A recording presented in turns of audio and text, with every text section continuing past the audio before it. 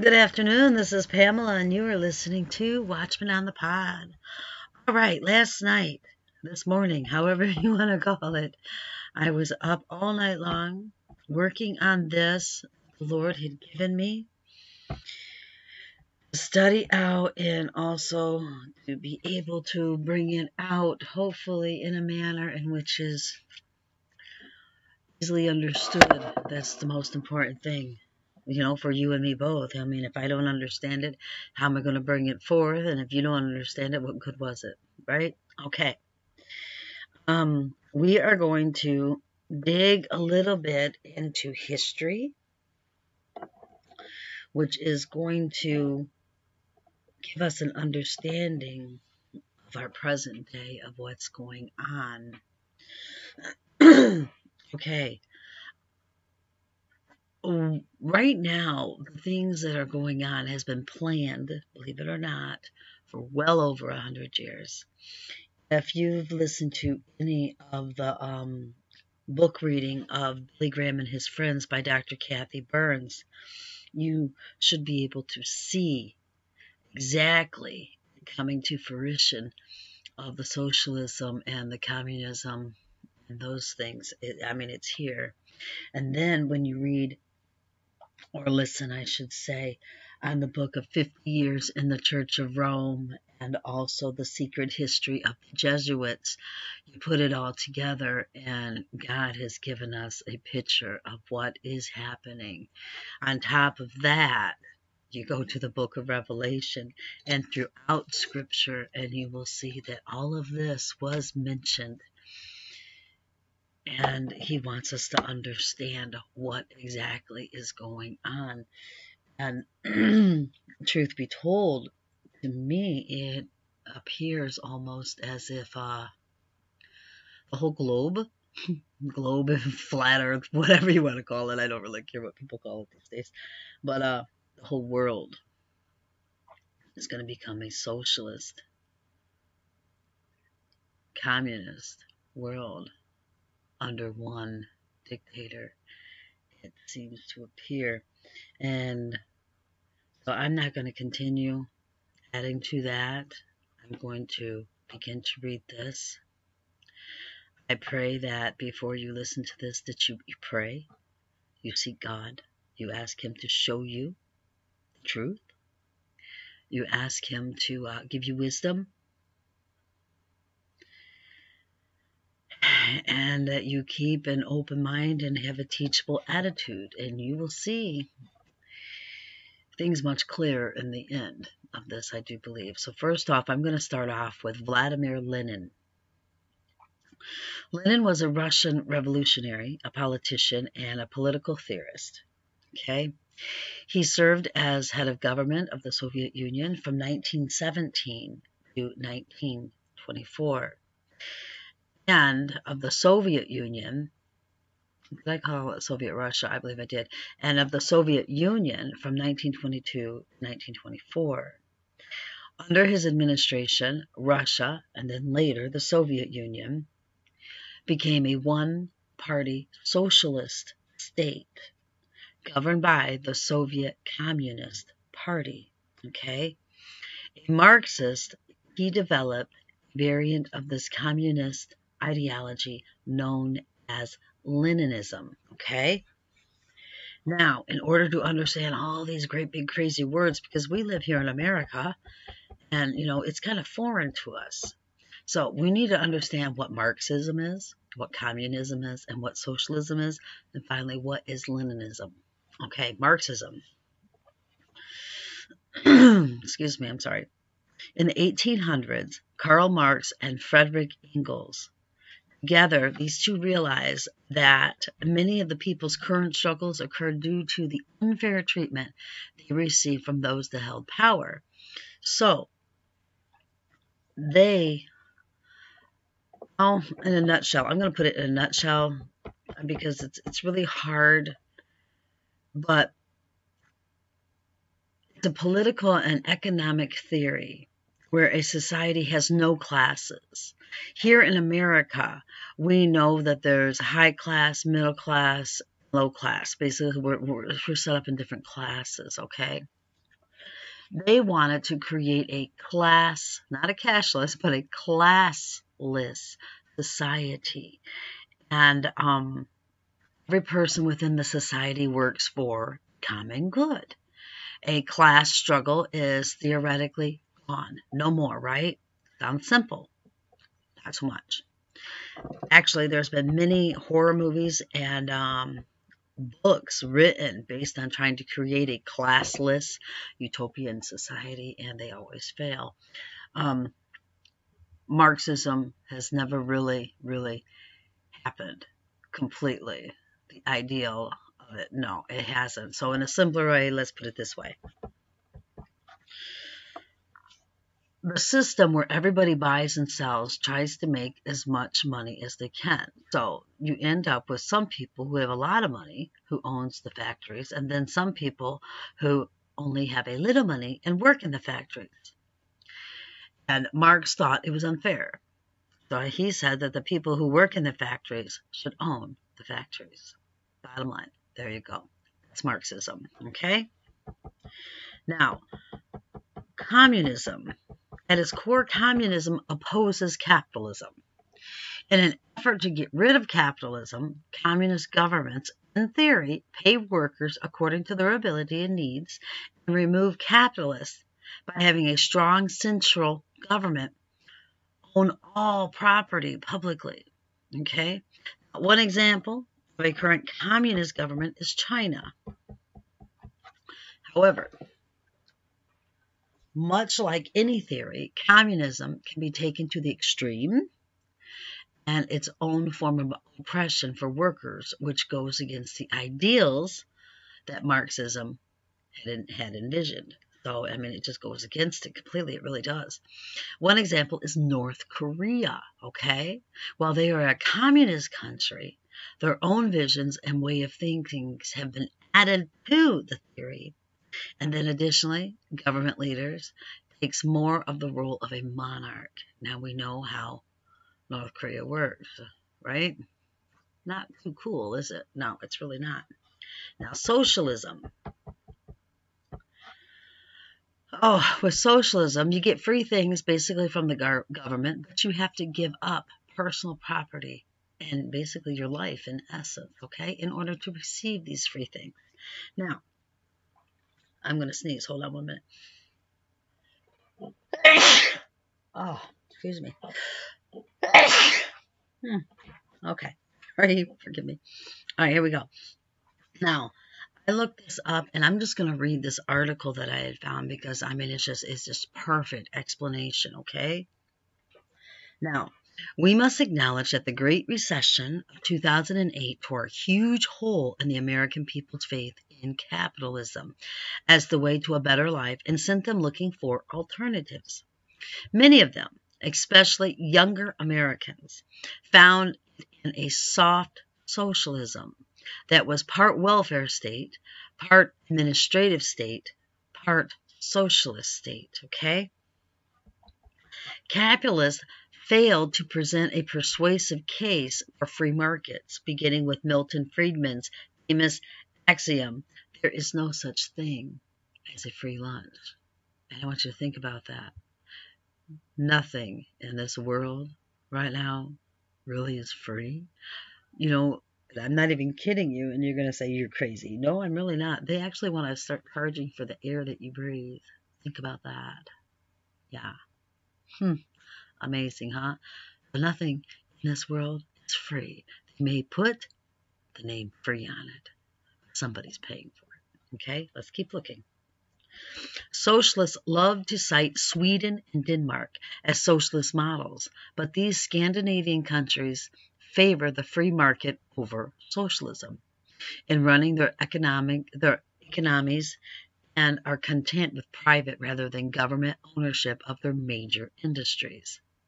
Speaking before the National Press Club, the Danish Prime Minister opened his remarks by emphasizing that Denmark is not a socialist country. Okay? Now, also, I believe is it Amsterdam? Is it Amsterdam, Lord? Switzerland. One of the two. I can't remember right now off the top of my head. Oh, I probably should have put that up, and I did not. Anyway,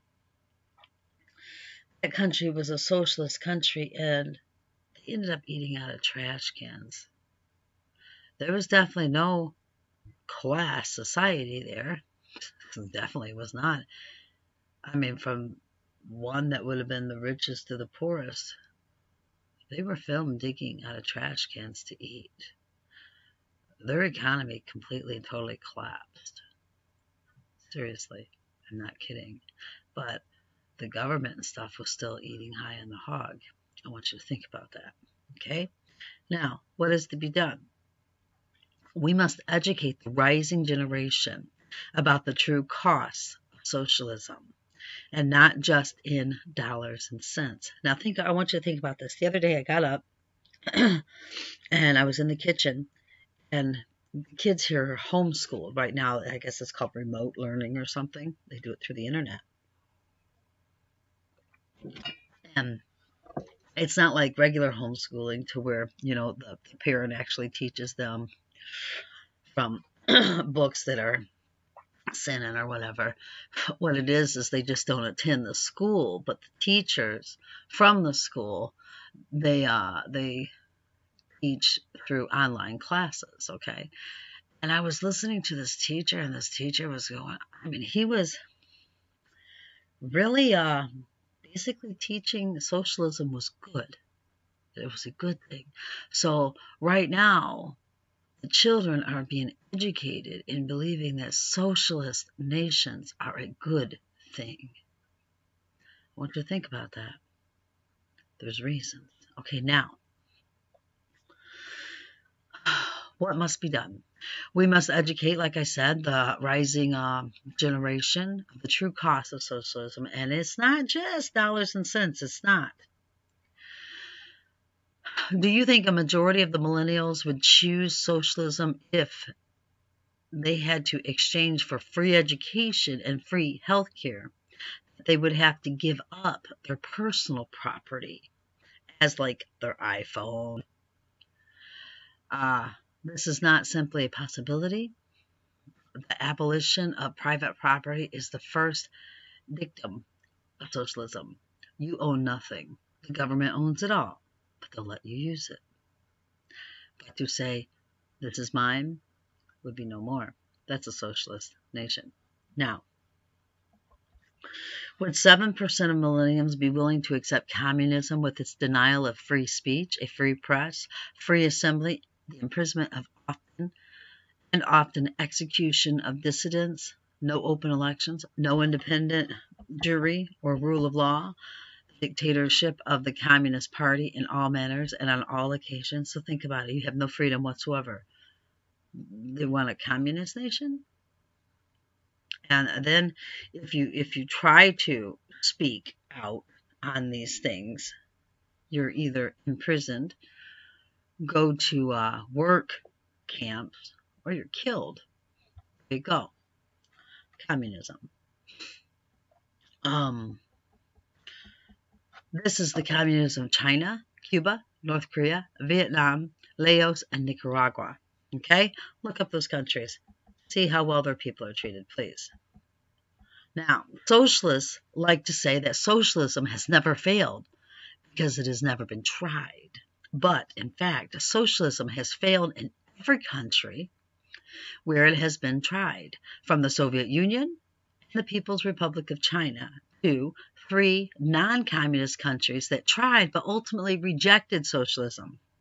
All 3 countries of those countries, Israel, India, and the United Kingdom, adhere to socialist principles and practices for more than 20 years, only to change direction and adopt capitalism as the better way to economic prosperity.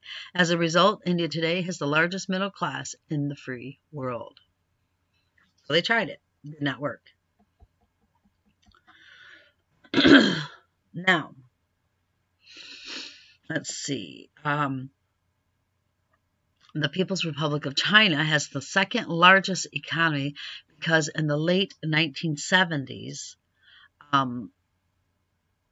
their leader abandoned the rigid excesses of Maoist, Maoist, thought and adopted a form of communism that allowed foreign investments and even a stock market while underwriting state-owned enterprises. At the same time, being ensured strict political control of China through the Communist Party and the People's Liberation Army. In accordance with Mao Zedong's motto, political power grows out of the barrel of a gun. You see what this is? Okay, now, but when it comes to all that, they do not allow their citizens to worship whom they want to worship. They do not allow their citizens to go to any church. They have one church. And they do not allow their people to read the Holy Scriptures. But you need to understand, they have Bibles, yes, but these Bibles are, a perversion of the true Bible. They've rewritten the Bible, and that is what they allow their people to read. Now, they did, years ago, print the real Bibles. They would price them extremely high.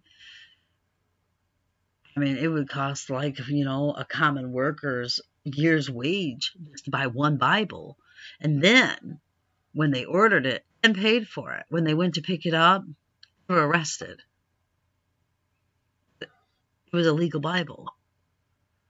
They sold it legally. That's the way they fish people out in order to throw them in prison, put them in work camps, and probably kill them as well, because Christianity is against the law over there. That's in a communist nation. Okay? Now, let's keep going.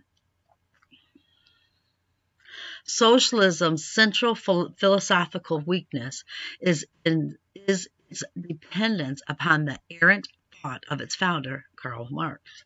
Marx insisted that his version of Hegelian dialectic, thesis, antithesis, and synthesis, was scientific and without flaw. He asserted that feudalism had been replaced by capitalism, which would be replaced by socialism, and then communism, an irreversible process. But 200 years after the publication of the Communist Manifesto, capitalism, rather than socialism, dominates the global economy. According to the Heritage Foundation 2018 Index of Economic Freedom, 102 countries, many with less developed or emerging economies, showed advances in economic growth and individual prosperity. As the esteemed economist Paul Samuelson wrote, quote, as a prophet, Marx was colossally unlucky and his system colossally unuseful, unquote. Now, Leninism from Joseph Lenin. Yeah, okay. Is it Joseph? No, that was Joseph Stalin. I'm sorry. Forgive me. Let's keep going now. Leninism studied Marx, Lenin did, and other socialists, and sought to bring a socialist revolution in Russia. But there were some obstacles in carrying out a socialist revolution on Marxist principles in Russia. According to Marx, a workers' revolution would occur in an industrially advanced country where capitalism has attained its peak, when as high as it can go, okay? Also, in such a society, there will be a proletarian class conscious of the class antagonism who will lead the revolution. Marx's thesis was based on his observations of East European economics, and he was largely ignorant of other parts of the world. Tsarist Russia was underdeveloped, an agrarian economy, where Marx's revolution could not happen. Lenin, therefore, changed some crucial aspects of Marxism. He said the revolution happened in a nation where imperialism is weak. Also, he said that the revolution would occur with the support of peasants, since the urban working class was not much conscious to lead the revolution alone. Lenin was opposed by a faction of socialists in Russia, and the socialists were split into two factions. This is where we get the Bolsheviks, led by Lenin himself, and then the Mensheviks, those opposed to Lenin. Okay? So Lenin said, basically, you don't start the revolution on your own. That ain't going to get the people. You're going to get the people to join you in the revolution. And that is when capitalism is at its peak. And then once you hit the peak, there's a downfall. There's a downfall. Okay? Let's keep going. In October 1917, Bolsheviks successfully seized the power through the revolution. One of the most important aspects of Lenin's theory was vanguardism, democratic centralism. Lenin believed that a vanguard party must seize the state machinery and power on behalf of the workers, then lead the way towards communism. Democratic centralism is the theory of freedom in discussion and unity in action. All the theories of Marx, along with Lenin's modifications, are called Leninism. Lenin was responsible for the murder of the Russian Tsar and his family, the Romanovs. He also stole their treasures. Now, so here it is. He pretends like he is the, what do we call them? We call them the blue-collar workers, the poor, the working class. He becomes their friend, basically, in order to incite them to rise up against the government.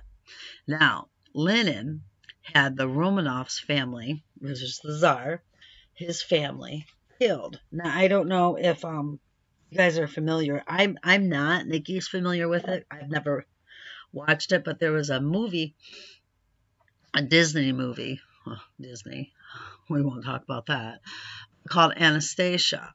And she had supposedly survived the slaughter, I believe. She was a Romanov. And so anyway, I mean, that's not here or there. It's just in order for you to understand who these people were. And they had great wealth. And they were not killed for their wealth. They were killed for the power. Lenin wanted to be in charge. But wealth was just, extra benefit, I guess, a bonus. I don't know how else to put it. It's just really weird. It's really sad, but it happened. Now, Leon Trotsky, in his diaries, he quotes this man, I can't really pronounce his name. I'm going to try. Servilov. He was Bolshevik, by the way. He was actually a leader, not of the Bolshevik, but of Russia. And he was telling him that Lenin and the other party leaders decided to kill the Tsar and his immediate family, while other sources dismissed the report as mere folklore. Some people believe it, some people don't. In any case, as chairman of the All-Russian Central Executive Committee from the revolution until his death a little over a year later, this Servilov was the nominal head of state, although it's generally acknowledged that Lenin called the shots. So basically he was a puppet. I don't know how else to put it, but he was a puppet. Frontman. Now, Servilov died in Moscow on March 16, 1919. According to one version, it was after contracting influenza on a political trip, while a second version holds that he was killed by anti-Semitic workers. He was a Jew in the Urals, and the crime was covered up by the authorities. So, no one knows but God. And Stalin, who was a Bolshevik also, succeeded Servilov in his post, there was also speculation that he engineered his colleague's murder, that he literally killed him. Now, they were friends for a while. They became close friends for a while. But then, I guess Joseph Stalin was, rude. Bad behavior, bad manners and stuff, it had said. And that other guy, that Servaloid, his first name was Jacob. And Stalin had a dog, and he named him basically equivalent to Jacob. And so he was quite offended, and they split. They were no longer friends. And anyway, so it's saying that Joseph Stalin killed him in order to take his position. Now, there was another man named Nikolai Gomulkoy, I can't say that name, died in August 1921. His friends didn't dare mourn him in public. He was a prominent Russian poet and a dissident, had been arrested and falsely accused of plotting an uprising against the Bolsheviks. Now, the radical left-leaning movement, founded by Vladimir Lenin, that was Lenin's first name. Hold on 1 minute.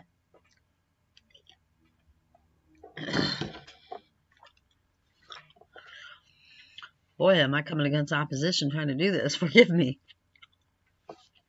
All right.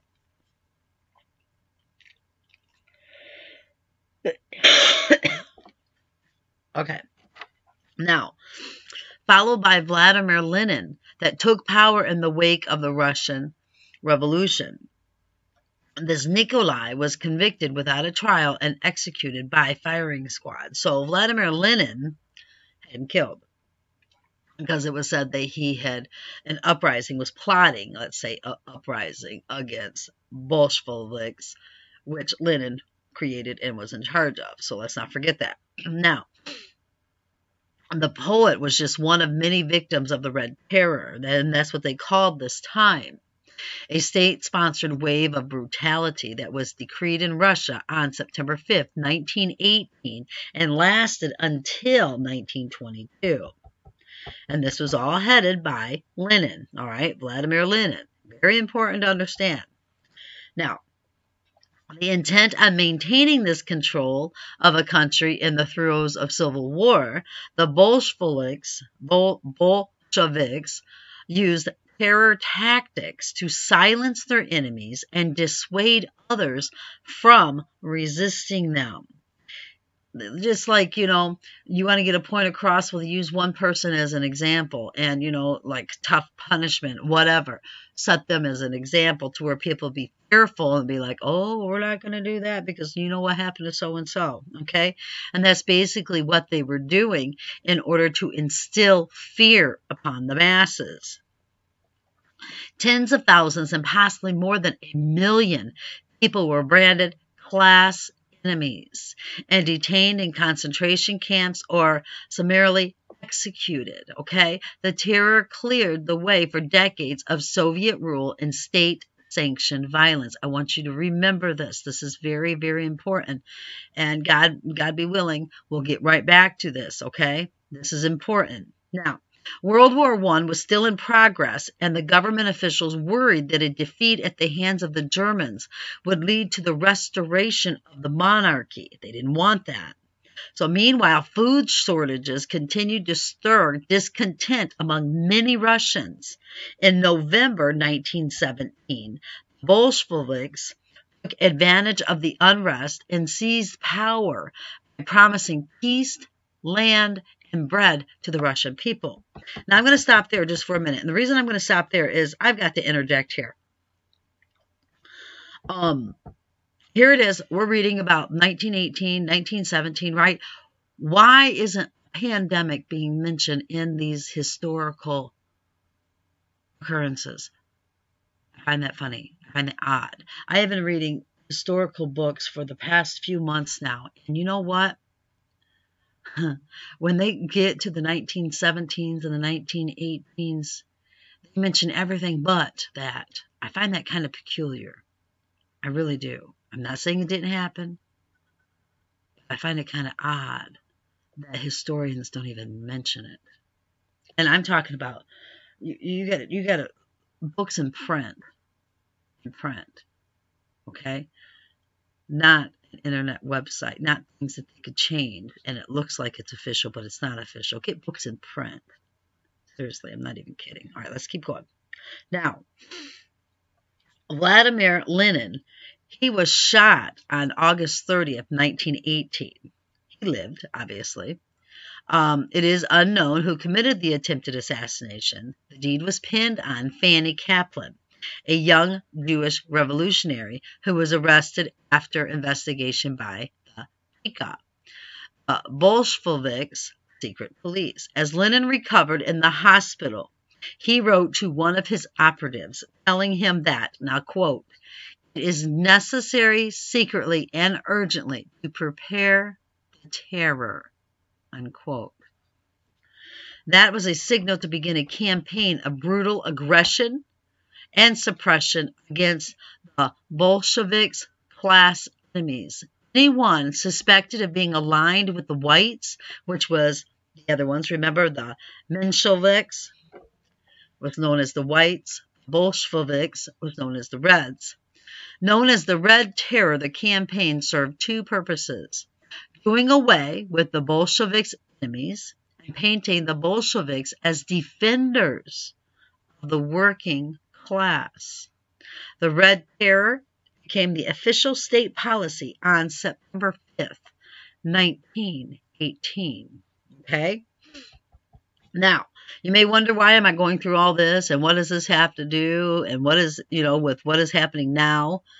We must understand what these movements are first, and those who were behind the creations of them and their ideology. You need to understand their mind frame, what they were thinking, and why they invented or created, or however, these movements. So now let's take a look at a person that was very much a Leninist and a socialist, okay? This person, his name was Armand Hammer.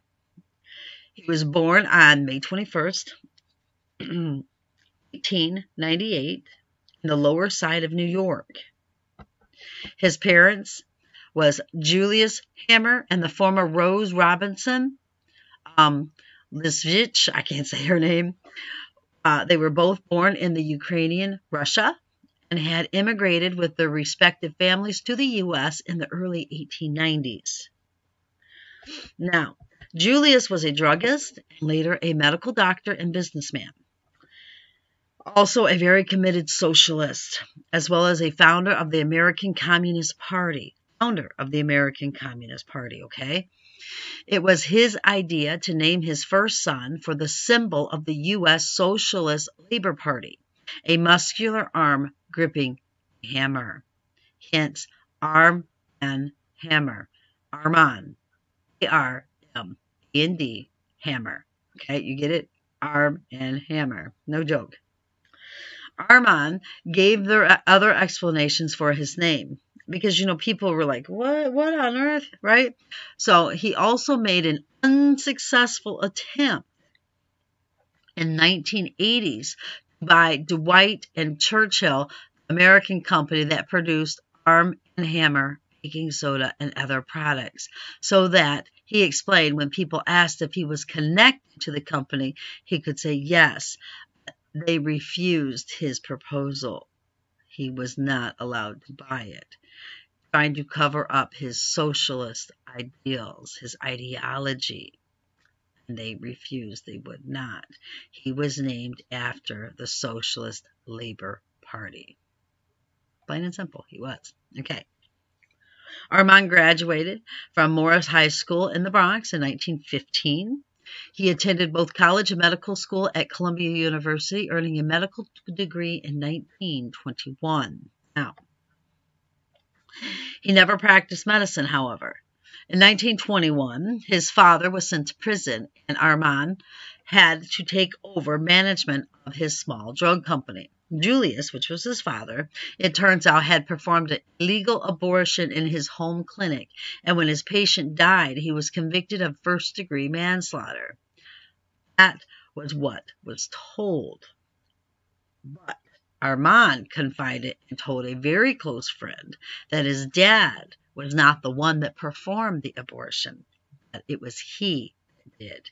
And his father thought if he said it was him, the judge would go easy on him since he was a licensed doctor and Armand was only a student.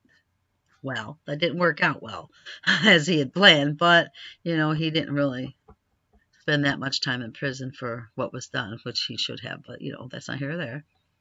Now, with no alternative, he asked Armand to take his place in a planned business trip to Russia. Okay, now remember, he was from Ukraine, Russia, and so was his wife. So Armand's mom and dad were Russian, so he was Russian. Armand had never left the country before and knew no Russian, but his father's affiliation with the Bolsheviks landed him a meeting on his arrival with Vladimir Lenin. Post-revolution, the country's economy was in shambles, okay? And Lenin immediately proposed several joint business ventures to Hammer, who had thought he had come just to collect some large debt. So he was like, trying to butter him up, basically. He was concerned, right? Well, Armand had a few businesses over in Russia, as well as turning his drug company into a major importer and exporter between Russia and the U.S. Okay?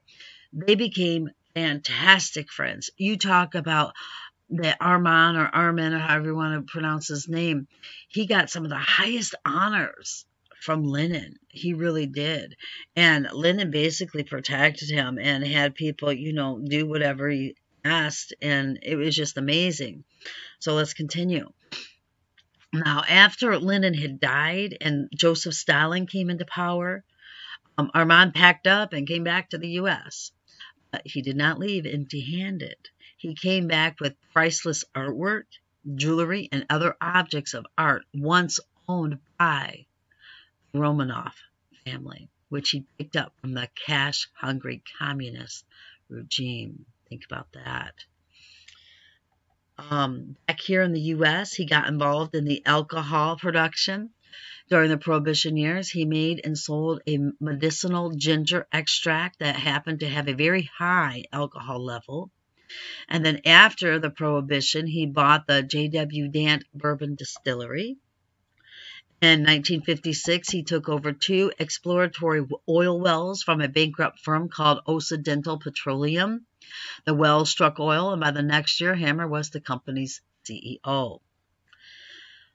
In 1970, with investments in Libya and expansion into petrochemicals, Occidental had revenues of $2 billion, and by 1986 of $16 billion. That's a lot of money today, but can you imagine what it was back then? Wow. Under pressure from the Libyan leader Gaddafi, Occidental was the first Western-owned oil company to yield control of oil prices to OPEC in 1973, a development that would have global implications in the years to follow, as we know. Now, Hammer also made over $100 million business investments in Israel. His family was Russian Jews, but never affiliated with the Jews. I mean, he never acknowledged it. He never said, I'm Jewish or my religion's Jewish or anything like that. No, he claimed to be Protestant as well as other faiths in order to hide his Jewishness. Why? I can't answer. I don't know. It's none of my business. But when he was close to death's door, basically, he did embrace his Jewish heritage and even wanted to have a bar mitzvah at the age of 92, or approaching the age of 92, I should say. He planned it on December 11th, 1990, as a fundraising event for several Israeli organizations. But he died on December 10th, a day before. And though the event, it did go on as planned. Yeah, without him, obviously. They didn't prop him up against the jukebox, I'm sorry. Forgive me, that was rude. Okay. The museum he built in Los Angeles to house his art collection, which was pricey art, but I put in parentheses, and I just believe this, it was bloody art, being it was stolen from the Romanovs who were murdered by Lenin, opened after his death. Okay, now, during his lifetime, let's get to that. I'm sorry. All right. Now, during his lifetime, Armand Hammer recognized the importance of buying politicians. And he got his hands on one in particular that definitely drew my attention, and that was Senator Albert Gore Sr. By getting a hold of him, that is how Albert Gore Sr. got the wealth to enable him to live in splendor in Washington's Fairfax Hotel and to be able to send his son, Al Jr., the former vice president, to the pricey St. Albans School. In 1950, Hammer made Mr. Gore a partner in a cattle breeding business from which the senator made a substantial profit. Thereafter, Gore was Hammer's designated door opener in official Washington. When Mr. Gore retired, Hammer made him the president of Occidental's coal division, where he earned more than $500,000 a year. His son, Al Gore, next put the family Senate seat at Hammer's service. At the 1981 inauguration of Ronald Reagan, Al Jr., managed for Hammer to be seated in a section reserved for senators. Hammer lurked in the doorway, hoping to glad hand get a hold of the president, but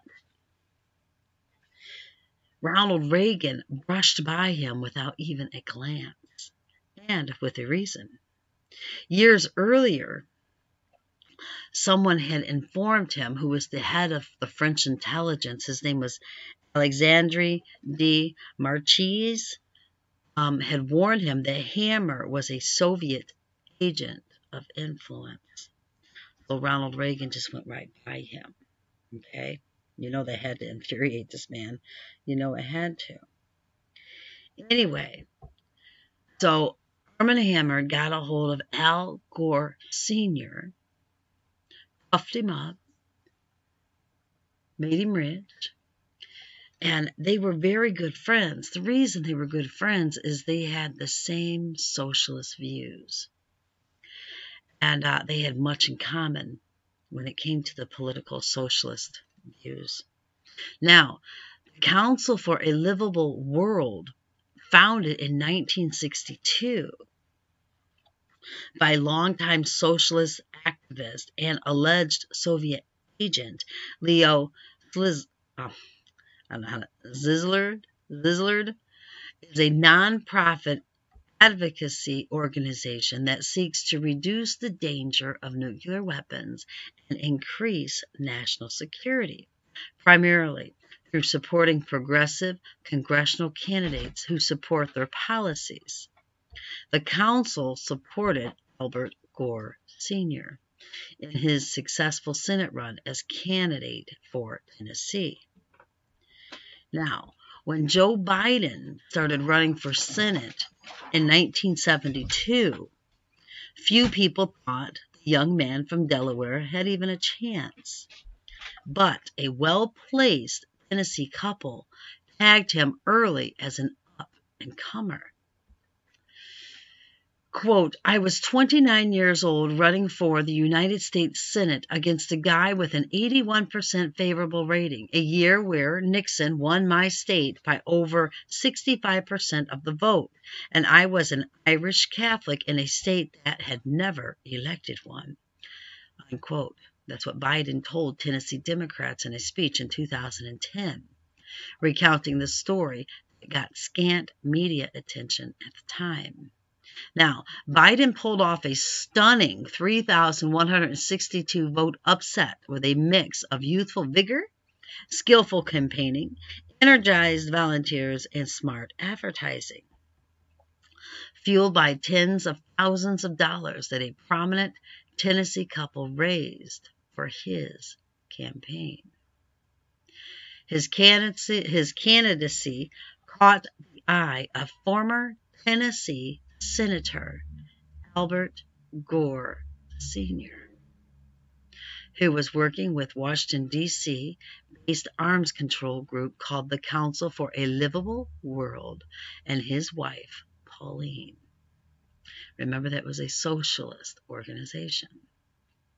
Though the numbers look quaint by today's 7- and 8-figure standards for Senate campaigns, Gore's raised a substantial $89,000, Biden said at the Tennessee Democratic Party's Jackson Day dinner in 2010. That was nearly 1/3 of the $287,000 he brought in overall. Now, Ted Kaufman, who volunteered for Biden's campaign, said Gore's support was critical. Kaufman later served as Biden's chief of staff for 19 years and briefly succeeded him in the Senate in 2009 and 2010, after President Barack Obama took office with Biden as his deputy VP. Boggs, the incumbent senator 40 years ago, was, quote, one of the most popular and beloved figures in Delaware history, unquote, Kaufman said in a phone interview. No one on the national political scene thought Biden, who was, quote, 29 years old and looked 29 years old, unquote, had a chance until Albert Gore Sr., who had lost a re-election bid in 1970, sent out a letter to the Council for a Livable World's supporters, urging them to take a hard look at the Delaware race, Kaufman recalled. Remember, Council for a Livable World is a socialist organization. It gave Biden credibility in Washington, he said. It also attracted people to come and help on the race. Gore thought he could win. Clearly, he endorsed Biden's views, but the key thing that came out of it was telling people he had a chance to win. That was what made it so special. On June 21, 1971, the Nashville Banner reported that Gore, 6 months removed from the Senate, would become Washington chairman of the Council for a Living World, which advocates for decreasing the threat of nuclear weapons. Founded in 1962, the council also works to help like-minded candidates win Senate and House seats. Strategy, people, strategy. Gore expects to spend much time in the next 18 months traveling across the country in behalf of 1972 Senate candidates for which the council is raising campaign money, Banner reported in a short story. Nashville civil rights attorney George Barrett, who practiced law with both Albert and Pauline Gore in the early 1970s, said the couple saw in Biden, quote, a progressive, bright, hardworking young man, unquote. Quote, Albert was very perceptive politically and Pauline even more so, unquote, Barrett said. Former U.S. Senator Jim Sasser, a Tennessee Democrat who joined Biden in the Senate in 1976, said Albert Gore saw a familiar spark in the Delaware candidate. Senator Gore developed a real attachment to Biden because he said Biden reminded him very much of himself when he was a young man trying to get started in electoral politics and coming up through the ranks. Sasser said from Washington, quote, he said Biden was very self-assured, a little brash, unquote.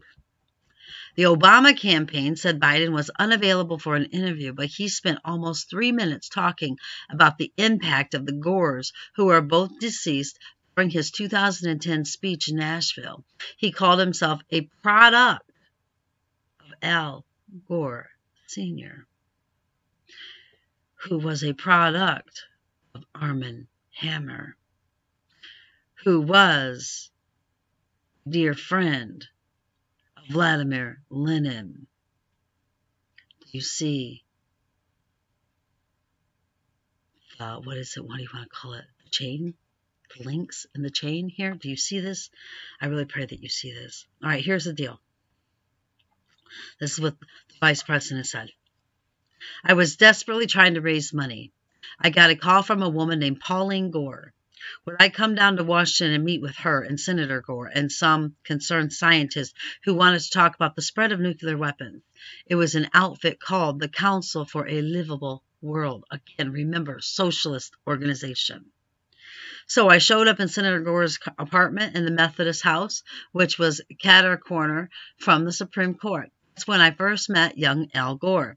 I sat there, and it basically was an interview. I didn't realize it. Senator Gore, who had left the Senate 2 years earlier, said, "I'm going to help you." Sasser said the money the Gores raised for Biden typically came through small contributions, 100 to 200, just from people concerned about the nuclear arms race back in those days and trying to do something about it. In the banner story that announced his plans to work with the Council for a Livable World, Gore was quoted as saying, quote, "Senators ought not to be elected with the support of a few large contributors and special interest groups, but with the help of a broadly based citizenry of moderate means," unquote. When Labor Day 1972 arrived, Biden looked like as much of a long shot as ever. Polls showed his support flagging at about 19%, Kaufman said. Biden was already, quote, "a world-class retail candidate," unquote, Kaufman recalled, and he ran on a, quote, "a new Democratic platform, environment, tough on crime, balanced budget, tax reforms," unquote. A Washington Post story in 2007 about Biden's long-term inner circle, including Kaufman, said the candidate, quote, "spent all day meeting voters," unquote, in 1972, and left, quote, "virtually everything else," unquote, to his sister Valerie, who ran his campaign. When the votes were counted that November, Biden had sent Boggs home from Washington, just as the Republican Bill Brock had done to Gore 2 years earlier. In the coming weeks, Biden would turn 30, making him old enough to serve in the Senate. Lose his wife and 1-year-old daughter in a car crash, a tragedy that almost caused him to give up the seat he had just won. And he's sworn in at the hospital bedside of his 2 young sons who were critically injured in the accident. John Isaacs, executive director of the Council for a Livable World, was not yet with the organization 40 years ago. But he said finding and getting behind Biden, quote, was one of our greatest coups, unquote. Biden has always remembered the group's support. Isaac said that its website includes a video of the vice president talking about the council's help. Quote, "When you support a politician in his first race, especially an unknown local candidate like Joe Biden, they remember it forever," unquote, Isaac said. At the Jackson Day dinner in 2010, Biden made it clear that his fond memories of his first Senate campaign don't stop with the council. Quote, "So if you want to blame anybody for my being a United States Senator elected 7 times and a vice president," unquote, he said, "it is all the fault of former Senator Gore." Now, all right, let's keep going. Now, here are some of the highlights and lowlights of Biden's voting record on trade. On the positive side, from a free trade perspective, he voted consistently to maintain normal trade relationships with China, including permanent NTR in 2000, for the North American Free Trade Agreement with Canada and Mexico in 1993, for the Uruguay Round Agreements in Act in 1994, for the Freedom Farm Act in 1996, for Fast Track Trade Promotion Authority in 1998, to defund enforcement of the travel ban to Cuba, to cut sugar production subsidies, and in favor of the Morocco and Australian free trade agreements in 2004.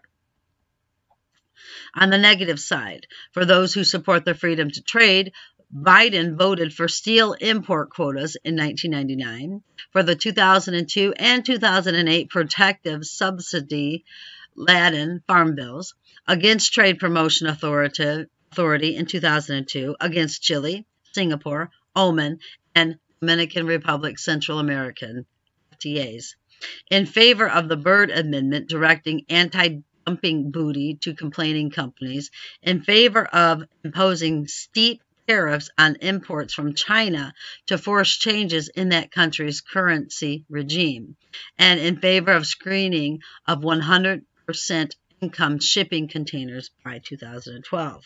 Now, for a senator who prides himself on his foreign policy experience, Biden's record shows great ambivalence about American participation in the global economy. And so it was like, all right, Lord, what does ambivalence mean? I had no idea, so I had to look it up. Ambivalence is the state of having mixed feelings or contradictory ideas about something or someone. Why would that be? Why would he have contradictory ideas or mixed feelings about American participation in the global economy? Why? Because the economy must crash in order for socialism to step up. Civil unrest must happen. Now, Joe Biden is not only an Irish Catholic, but he was a Jesuit-taught man, and he is a socialist. I would even dare to say a Leninist. Right now, what is happening is as Lenin did in Russia. He is stirring up civil unrest between the citizens of this nation. Right now, as soon as he got in office, he basically made it okay for an abortion at any time, in any place, anywhere. Don't matter. You're free. Abort. Kill the babies. Kill the babies. Kill the babies. That's how he feels. And then now he has made it basically all illegal to speak against the LGBTQ plus P or whatever it is. That agenda, he's jumped on board. Also, they literally want people to turn people in that voted for President Trump, turn them in basically as hate mongers, I guess you want to say, homegrown terrorists, whatever. I thank God I didn't vote for nobody, but this man is causing great division.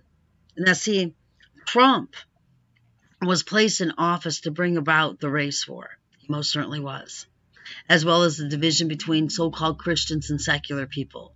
That rift was gotten so huge, the division gotten so huge while Trump was in office. But it was planned. It was needed. It needed to be so because they're wanting to speed up their plan, right?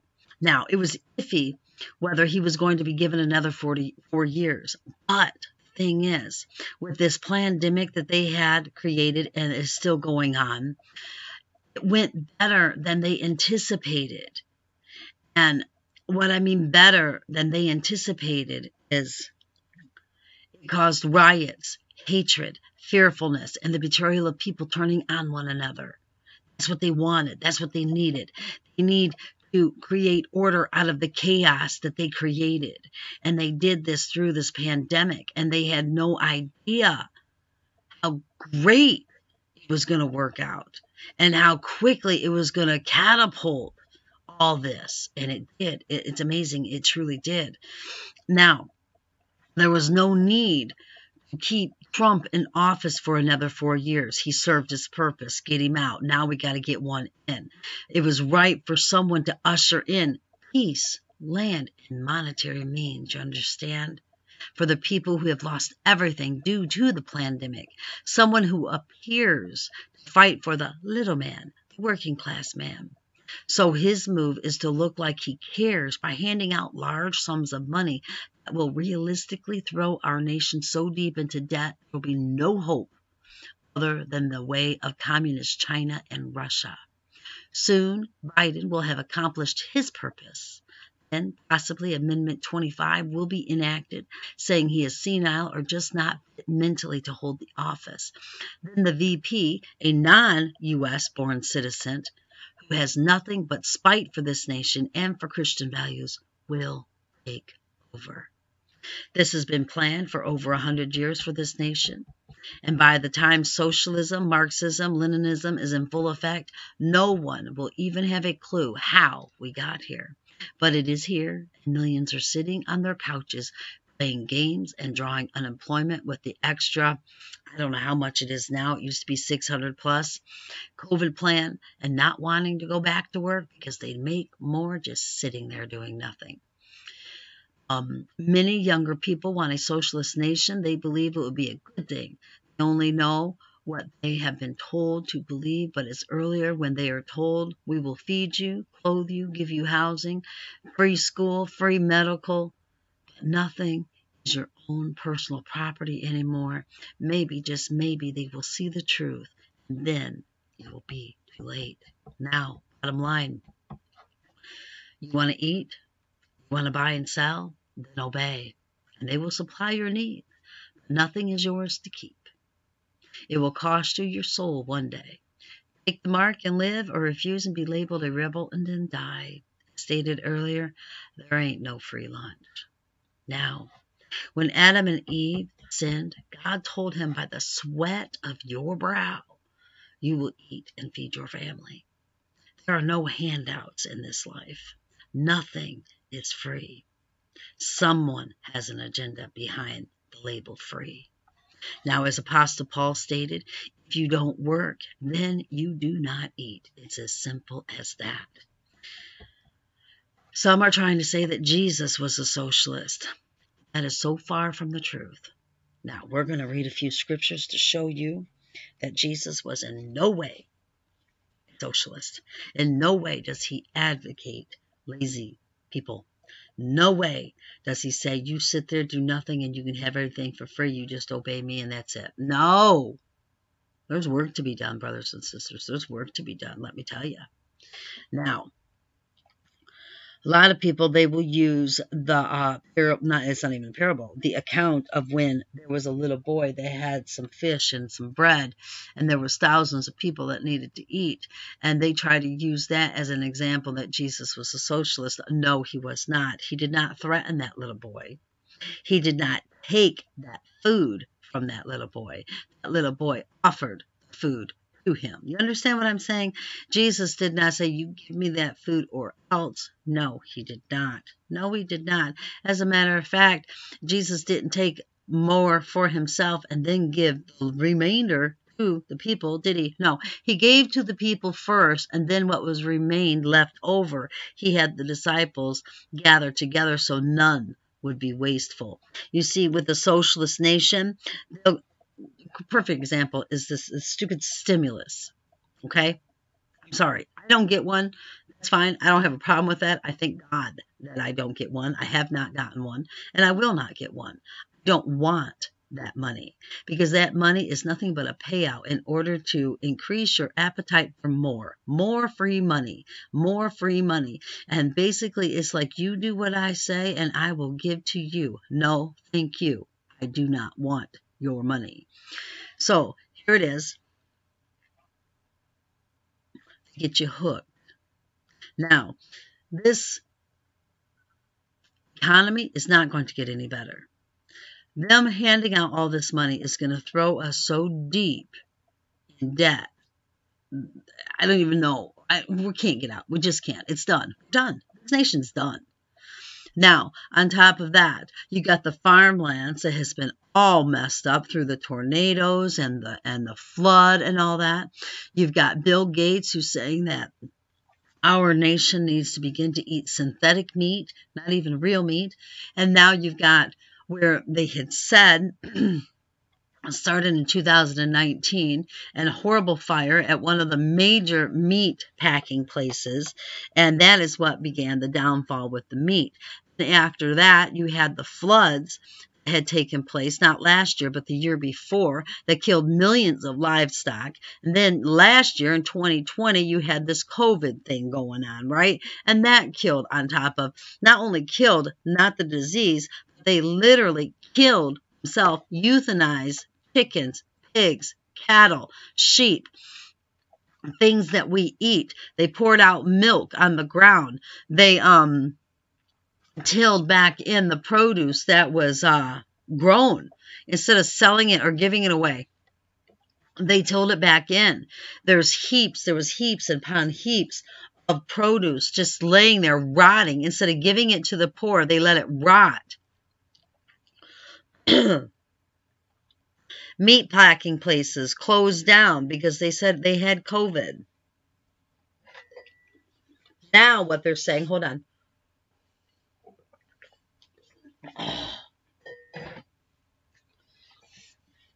And then over in other countries, they had swine flu again. They had the bird flu again. You know, they had to kill all this livestock and stuff. Food, people, food. And then the locust happened and was eating up the vegetation and all that stuff. Do you not see history repeating itself? It's going to be so much worse than what was over in 1919, 1920 over in Russia. Famine, believe it or not, is truly here. Now, the Word of God in these few verses tells you very plain, God is not a socialist. Jesus is not a socialist. Proverbs 13:4. The soul of the sluggard desireth and hath nothing. A lazy person will sit there and desire something, but they're not going to get up in order to get it. The soul of the diligent shall be made fat, shall be made full, shall be satisfied. Proverbs 10:4. He becometh poor that dealeth with a slack hand, but the hand of the diligent maketh rich. He's lazy, and he's going to get nothing. Proverbs 10:5. He that gathereth in the summer is a wise son. He that sleepeth in the harvest is a son that causeth shame. And this right here, sadly, is the millennials. And the millennials, they would not know how to survive. Because all they know is their video games. All they know is their cell phones. All they know is stuff that they have been indoctrinated in the schools. They're not being taught life skills. And what I mean by that is if the power were to go out today and all of your food rot in the refrigerator and in the freezers, how will they eat? I want you to think about it. Do they know how to hunt? Do they know how to butcher? Do they know how to preserve? Do they know how to plant a garden? Do they know life skills? Do they know how to survive? No, they're not taught that. And you know what? It's not just the school's fault, it's the parents' fault also, because we have become a nation that is lazy. We have remote controls for everything. As a matter of fact, now we even have smart refrigerators. They know when you're out of milk and they'll order it for you and it'll come right to your doorstep. So you don't even have to go to the grocery store anymore. You don't have to look in the refrigerator to see if you have any of it left, because why? The refrigerator already knows and has already contacted the store in order to deliver it to you. That's the kind of society we live in. You don't have to get up to turn your lights on. Just clap or just push a button and boom, lights are on.